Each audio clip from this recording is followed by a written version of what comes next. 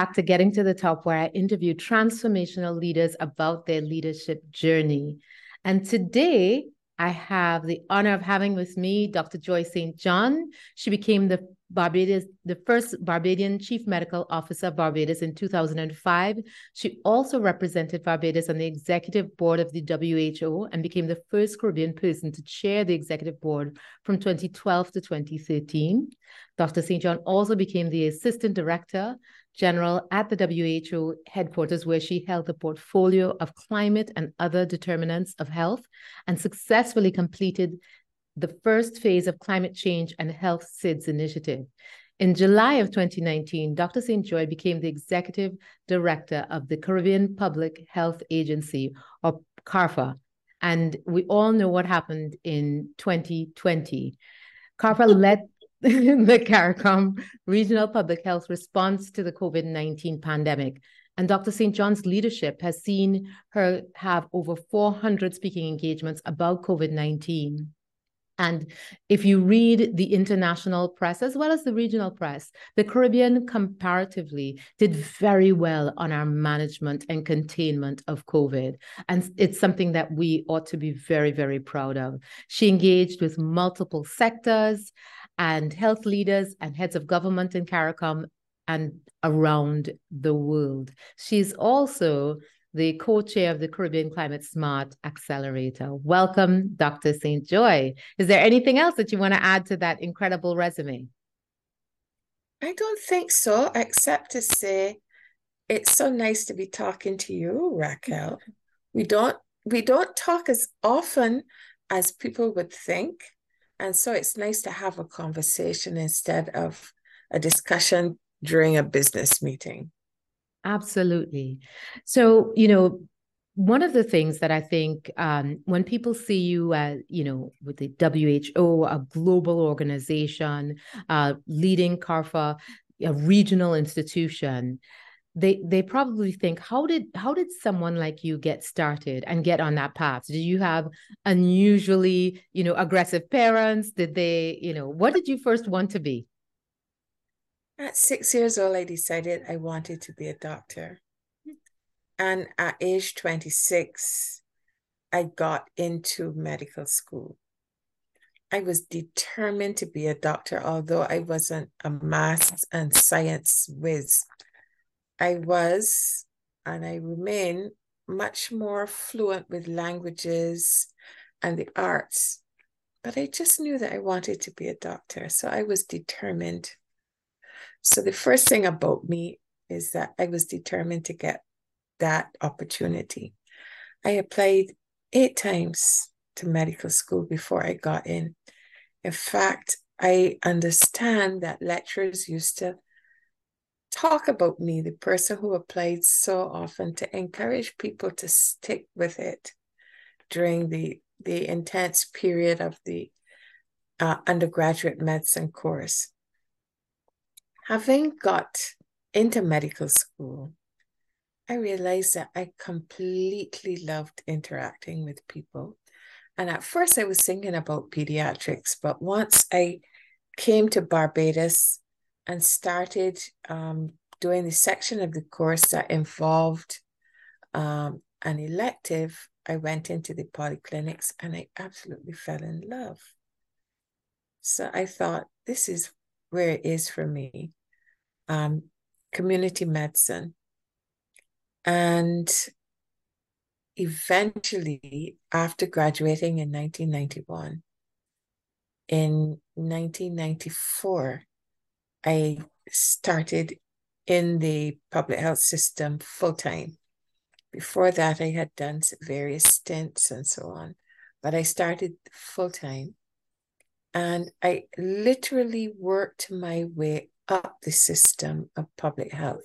And in the Ministry of Health in Barbados, you cannot get into the ministry unless you have public health grounding, not just the practice of public health in the community clinics that we call the polyclinics, but also the Masters of Public Health. And once I got into the ministry, although I did love the administration of the polyclinic system, I found out that I really love this thing about formulating policy and program development. So soon after finishing a time in the polyclinic system, I started to do the Masters of Public Health. And so I graduated as a doctor in 1991, and I am the class of 1996 for the Masters of Public Health. After that, my experience with going global would have started when Barbados got onto the executive board of World Health Organization. And it was a position that the Minister of Health at the time, Donville Innes, was able to secure. But he sent me to the meetings because they're highly technical meetings. The executive board is one of the governing bodies of WHO. And so you need to understand the workings of public health, first of all, but then the global discussions about this. So after that, that was 2012 to 2013, I finished up the time by becoming the chair of the executive board. And in 2014, I started getting my experiences outside of Barbados. The Director General at the time, Dr. Margaret Chan, asked me to be the support to the co-facilitators of the UN General Assembly review of the high-level meeting on NCD. So I went to New York and did that stint for some months. And then in 2015, Dr. James Hospitalis, who was the executive director of CARPHA at the time, asked me to come to be the director of surveillance, disease prevention, and control. So I did that on secondment for about a year. And then that was 2015, 2016. And then in 2017, Dr. Tedros, the new Director General of WHO at the time, put me in his first cabinet. So that lasted for just under 2 years, and then I came over to CARPHA. CARPHA is the best job I've ever had. Really? What do you like about it? Well, some may say it's because I am the person in control, which was the first time that I'd had that position. But the real thing is that I'm a Caribbean person heading a Caribbean organization, helping my Caribbean people to navigate the regional and national difficulties of conducting public health affairs of their countries. And so it is never a dull moment. The work that we do is work that is relevant. It is work that is completely what the member states want, because I'm very clear on that. We're not about pushing anything down anybody's throat. We do what the member states want and need. And then, of course, there was a pandemic. And I know about pandemics. So here I was able to practice my craft and really help people. So that's why I say it's the best job I've ever had. It's relevant. People like what we do. We see the impact. In public health, that's a gift, because usually you have to toil all day and catch nothing before you see anything. But I've been able to help our 26 member states. So it's wonderful. And then we have an incredible range of work streams, because we came about as the amalgamation of 5 regional health institutions. So we do environmental health, we do research, we do the usual surveillance that you would think about with Centers for Disease Control. We have unusual programs like the Tourism and Health Program, Field Epidemiology Lab Training. We have 3 accredited labs: medical microbiology, environmental health, and also medicines quality control. We do regulation of medicines. It's amazing the number of things that we help with. And I'm also very lucky to have excellent staff who know the region and know how the ministries work so we can get the work done. What's the most surprising thing about your job that people wouldn't expect? The fact that we are very strong in the virtual space. I knew about Zoom before COVID because we only have 3 physical locations, headquarters Trinidad, St. Lucia, and Jamaica, but we have 26 member states. So unless we knew how to deal with things virtually, we couldn't get the job done. So the fact that CARPHA has a virtual presence that is strong, that is secure, we've purchased at great price artificial intelligence to protect us from the numerous hacking attempts, mainly during the COVID period. Those strange people out there wanted to get our member states' information. So we have a really strong and secure virtual presence. I think that would surprise some people. I agree, but was it, I remember you coming on board, and then it was almost as though you didn't have a moment to catch your breath before COVID hit. Were you at all, I appreciate, that you know this, pandemics, and here's a chance to put all that you know to great use in protecting the people that you care about.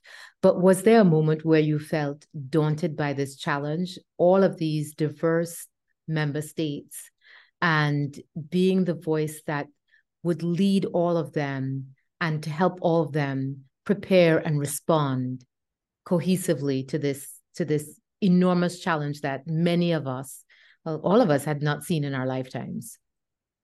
Every day. Every day it was, is this for real? Will this never end? Will we be able to meet these multiple deadlines? Because when it became clear to other people that if there was a problem, they could ask CARPHA and we would come up with an answer, we just started getting flooded with requests. And it wasn't just regional. Those speaking engagements were mainly from outside of the region. People wanting me to speak on different aspects of the pandemic, all kinds of roundtables, all kinds of opportunities. So every day it was a rush. Sometimes I would have 4 and 5 virtual meetings all around the world in one day. So every day it was like, is this for real? And of course, then on top of all of that, we had the volcanic eruption. And I had a good dose of volcanic dust inhaled, and I got really bad asthma, awful asthma as a result. So there were all of these permutations and combinations. But, you just keep going. You just keep doing what has to be done.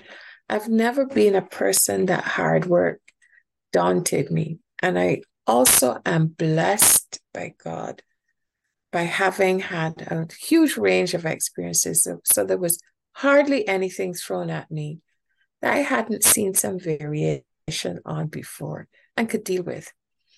But it was exhausting. It was draining. It was difficult to do that and maintain a family life. There were some days that, because part of the time I came to Barbados and I stayed in Barbados. There's a long story about that, but anyhow, sometimes I would wake up, come downstairs, start working, and my daughter would come to me and say, "You had breakfast? Give me food. You had lunch? Give me food." And I just kept working till late in the night. So I have been also blessed with a family that understood. But it was really super exciting too. I mean, sometimes we would get a call. I remember when the volcano erupted, we got a call. Dr. Indar got the call first. That's my director. And they said to her, we want evacuation plans that we can use during COVID. And she called me and we just, on the phone, well, I think this is what we should do. And then we'll need to do this. And we just went like that through the whole process, wrote it up, sent it in the same day. Mm. So you So developed an evacuation plan for a volcano on the fly in real time because that's what was needed. Exactly. So that is hugely intellectually stimulating, especially for somebody like me who eats, sleeps, drinks public health. Mm-hmm. So it was a real high. But something like that is difficult to sustain. But thank goodness we got through it. So what inspired you to want to become a doctor at 6? Like, what was it? Was it a trip to the doctor? What was it? It was a TV show. I think it was Marcus Welby, MD. And this man was so caring and he was helping so many people and you could see the impact of his intervention. And I thought, I would love to be like that, helping people. It was a TV show. And what did your parents think? And did you have any siblings? What did they think? Well, my father was a university lecturer in Spanish, and he tried to discourage me from doing that because he knew that I was really poor at math and science. My mother just supported me, and my brother, who had the science brain, he's a civil engineer. He was just supporting me. In fact, when I finally did get into medical school, he was the one that got the call from Jamaica, and he was able to tell me the news when I came in that evening. So he said, Joy, sit down. I have something to tell you. And I did not have a clue. It was a complete shock that finally I'd gotten into medical school. So I had support. My father, in the end, was a huge support. When I was doing my first degree at CARPHA and I was struggling with the science, I would go to him and he would help to calm me down and, just persevere kind of thing. So my parents realized that they weren't going to change my mind.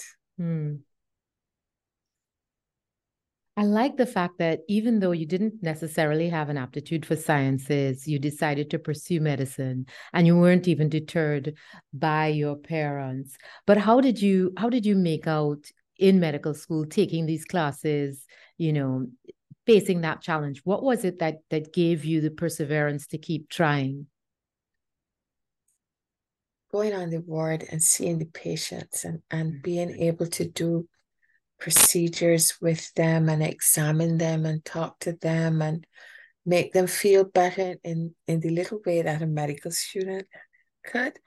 I just lived for those moments. So first what you do is a set of basic sciences, anatomy, physiology, biochemistry. Oh God, I survived that. But once I got onto the ward, I was in seventh heaven. I was so happy. So that was the thing. There was no job too hard or activity too long for me because interacting with patients was where I got my joy. Yeah. But it's so interesting. I mean, I just this morning I was reading this thing about the first soldier who became Miss USA, and she had to win a regional competition first. And she went through, I think it was 7 competitions before she won. And she just kept going. And, each year she'd go back again. And it wasn't even it wasn't something that she was necessarily passionate about at the start, but this woman sort of found her and said, I think you would be an amazing Miss USA. You should win your regional competition. And when she's telling this story about going back again and being disappointed and going back again, I said, I would have tapped out at 3 times. How did you go through 8 rounds of applying to medical school and just knowing that this is my path and I will not be deterred from it? I could not see myself doing anything else. My father tried to encourage me to be a journalist. And I got my first degree and I started to teach. Well, teaching is hard now. It was hard then. So all of those things made me think, no, I am not settling. Yeah. This is my dream. I must achieve it. Now, mind you, perhaps it was that I was to do the things that, because it's a lot of firsts. There have been hundreds of thousands of doctors around the world, but I did so many firsts. Yes, mainly to do with the Caribbean, but still. So there was a path that I had to blaze so others could follow me. I'm the first Barbadian who has been in the ADG level in WHO headquarters. We have Sir George Aline, but he headed PAHO, which is one of the regional offices and in its own right, the first international public health institution. It's older than WHO. But I was the first Barbadian in Geneva. So I've done a lot of firsts. So there was obviously a trail that needed to be blazed by a Caribbean woman in public health, in global health. Yeah. So I guess that I had a job to do as dictated by my Heavenly Father. By God. Go ahead. I was just going to say I had faith. But I think, and maybe that's why it took you so many tries, right? The universe and God needed to know that you would persevere for this path that you were on, because at the WHO, that is the World Health Organization, that is the top of the top of medicine globally. That's it. There's nowhere to go. There is nowhere to go from there. It's the specialized organization for health for the UN. Yes, it is true. Yeah. I don't know if it is perseverance. I think that there were elements of my personality and also of my management, my public health management skills that were being honed. Because all during the time that I was in medicine, I'm very hands-on. So I was doing a lot of things, some for the first time. So I have a very broad range of practical experience.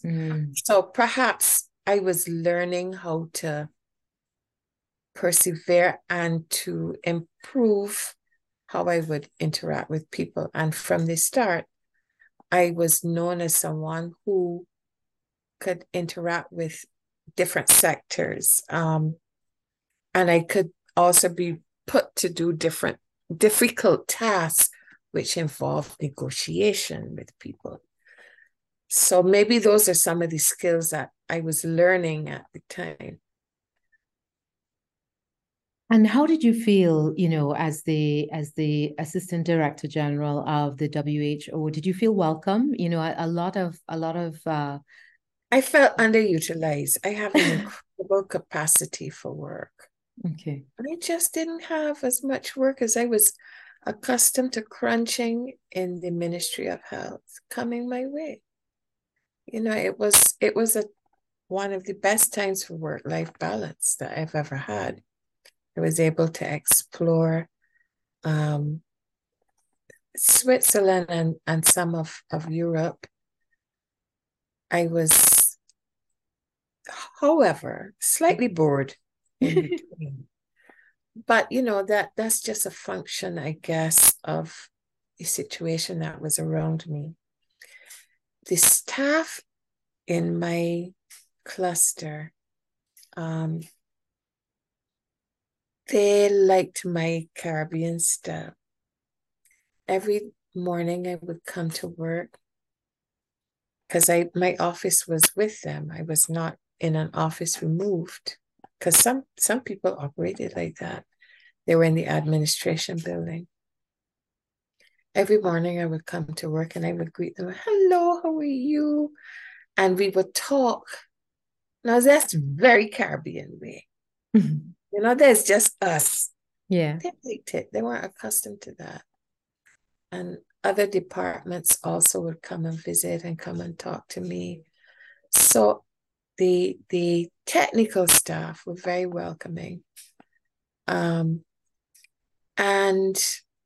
I was given the responsibility of the WHO SIDS initiative. It was a negotiation because the member states had to be convinced that the resources for climate change should be focused on the small island developing states in such a way. There were some of them not happy. They wanted it to be coming other places. Yeah.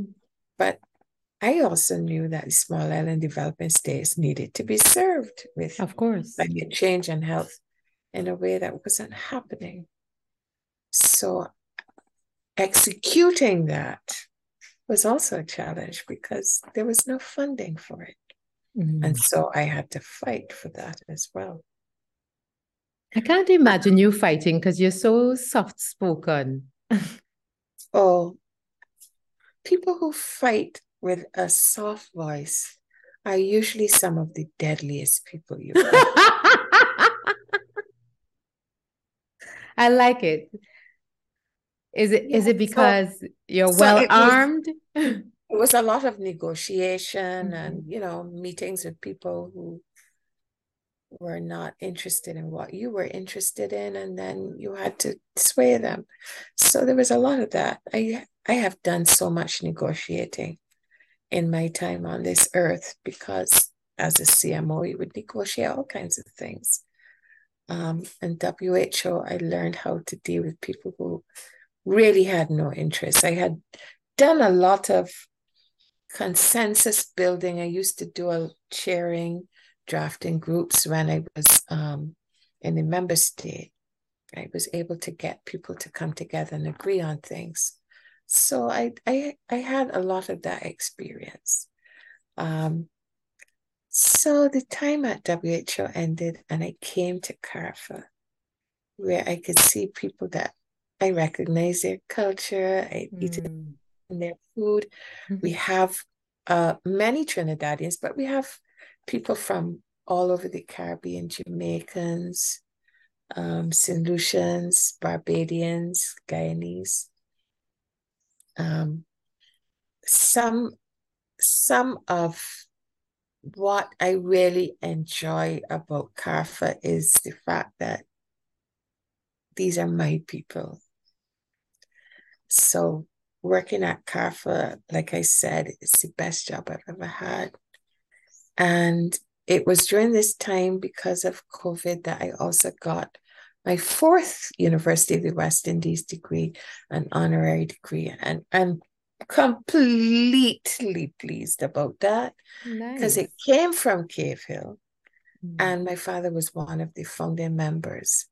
So wonderful. I felt so special that Cave Hill honored me in this way last year. And it was in October, my birthday month. So it was a wonderful experience. So degree number 4 is under my belt because of this honor that has been bestowed upon me that came about since returning to my people to help my people. So if you were to say, what are the 3 most important things that you learned on this journey? It sounds like one of them might be perseverance because but what that comes naturally. So what did I learn? Have faith. Your relationship with God or whatever higher being you serve is essential. And you have to trust yourself and believe in yourself. It is a woman's lot in this world to be dismissed, even by women, unfortunately. So you have to learn, you have to get a backbone to fight through that and say, this is what I think has to happen. We need to do this, no matter what anyone says, including women. Well, yes, just to put a finer point on it, I think it's societal construct, right? And so I think sometimes we ask women to somehow buck the trend of society and advocate for women, as we all should. But the reality of the situation is that we're all viewing things through a particular lens because this is how things have been. And trying to see past that and I feel like we always ask women to adhere to a higher bar. And even in asking women to see beyond society's construct, as much as it's something that we need, I also feel like it shouldn't just be the burden of women to unlock the potential of all of us. I hear you. But unfortunately, women aren't empowered. And so women, although they are usually very capable, tend to fall back into comfort zones. We women have to empower our daughters by the way they see us operate in our homes and in our workspaces. We also have to empower our boy children so that they understand that this woman called my mother, I should treat her in a certain way, and every other woman. We haven't done that very well in the Caribbean. The level of spousal abuse, especially in COVID, was off the charts. Yeah. We have a lot of work to do. Yeah. They say that the measure of a society is how it treats its women. The Caribbean has a long way to go. However, that being said, it's going to take a circle of women to change the world. Never mind if it's a huge burden. Women can do it. Absolutely. Absolutely. So have faith, believe, persevere. Believe in yourself. You put persevere there, and I told you I didn't have to learn that. That came naturally. The third thing I would say is enjoy the process. I see so many people going through their day, and you could see that they're just like, I have to get through this. A whole day has gone past. Wonderful things have happened to them, but they have been in a mindset where they didn't notice them. Yes. You need to enjoy the process. As I age, I realize there's so many things that I've done that I don't remember because I was in a haze of getting through. Yeah. I just had to get through the day. I still have too much in my workday. I still have too little space for myself, but I'm taking more time to enjoy the moment. Now, this is meeting number, I think, 6 or 7. On other days, I would have said, oh God, let me just get through this. I'm taking the time to enjoy your smile. And I'm taking the time to think about the virtual people who will experience this. Yeah. And be inspired. To find words to empower them. So the next hard thing that comes before them, they will say, I got this. I got this. You understand what I'm saying? I love that. And I think, to find joy, no pun intended, find joy in what you do and to appreciate the moments, and to be I don't know if you're enjoying the moments is grounded in gratitude, but it feels as though you are just appreciating what's happening. You know, you joined you became the head of a regional public health institution minutes before a pandemic started, and it somehow is your favorite job. I mean, that's either a sign of craziness or a No, firm it grounding in is. gratitude. Yeah, maybe it is gratitude. Because as I told you, this is what I do. This is Yeah. what CARPHA was made to do. So to have the opportunity to do that and to see it unfold and to know we saved lives, to me, that was a gift. Yeah. I did not see it as a burden, although, my God, it was work. But I thought this was amazing. Yeah. And you will always have this that you were there in that time, saving lives. And we got full marks for an exceptional execution. Yes, and there I will draw the line and say that the Caribbean governments, the heads of government especially, were brilliant in their Mm. conceptualization of how they should interpret my advice. No, we could have had a series of heads saying, I don't care what that silly woman is saying. I'm not going to worry about the health imperative.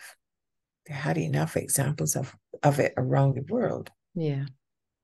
But our under-resourced nations were led by brave men and one woman. Not enough.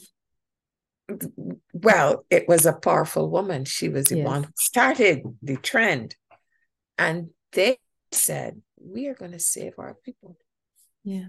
We're going to do what it takes. We're going to change all kinds of processes. We're going to insist that all sectors get on board. We're going to even tell our tourists that this is the way that they must operate. Can you imagine that? No. That's amazing.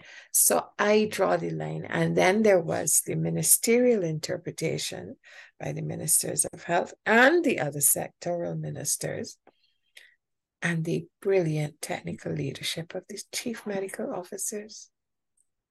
It was amazing. And I cannot forget the CARICOM Community Secretariat. We really showed that CARICOM is value for money.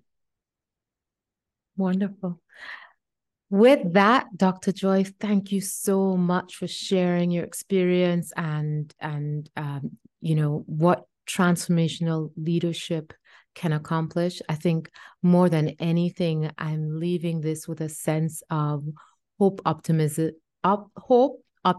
and joy about finding the joy in the little things and in the opportunities and the things that sometimes feel like part of life's drudgery that instead Yes, trials.